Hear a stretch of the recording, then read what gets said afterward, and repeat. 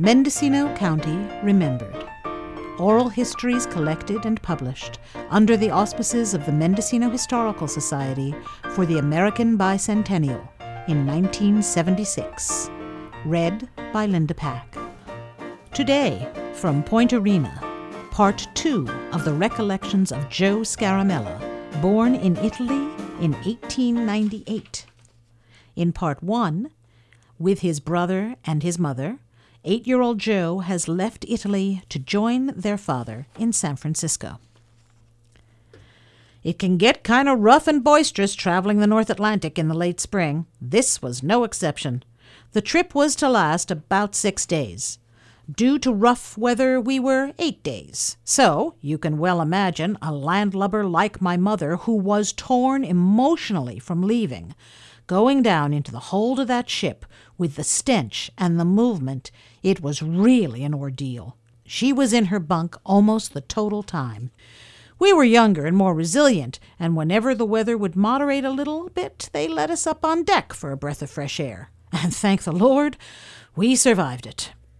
We reached Castle Garden, Ellis Island in New York. We disembarked, we were examined, and again we were herded into enclosures. Responsible people hung a tag on each of us, indicating like you would a piece of merchandise.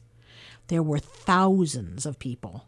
We were lucky in that we had a man who my father saw to it would accompany us. He had already been here to the U.S. and had returned back to the old country with the notion of finding a wife or perhaps to stay. But when he got back there, he didn't like what he saw and decided to come back to the estates again. He had some travel experience and, in addition, could speak the language somewhat, which was an enormous boon to us because we couldn't say a word. So we were, to that extent, better off than many. We got on the train.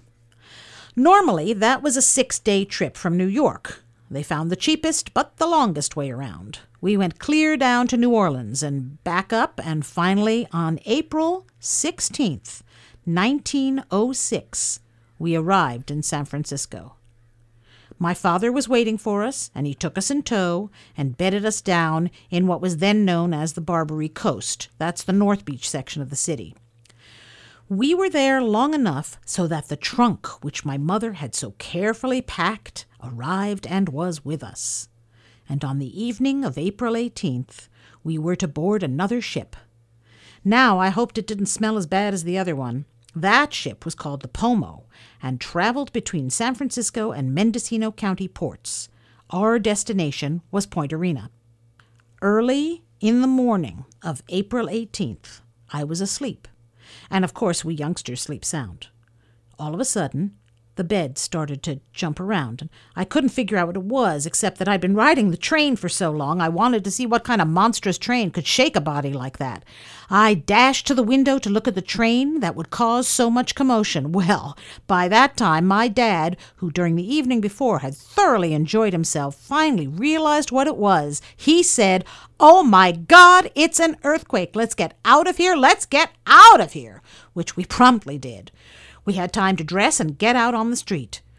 We decided that this was enough trouble that it was likely to disturb our schedule, so we decided to see if we could get down to the waterfront and find out whether the boat was still leaving or not.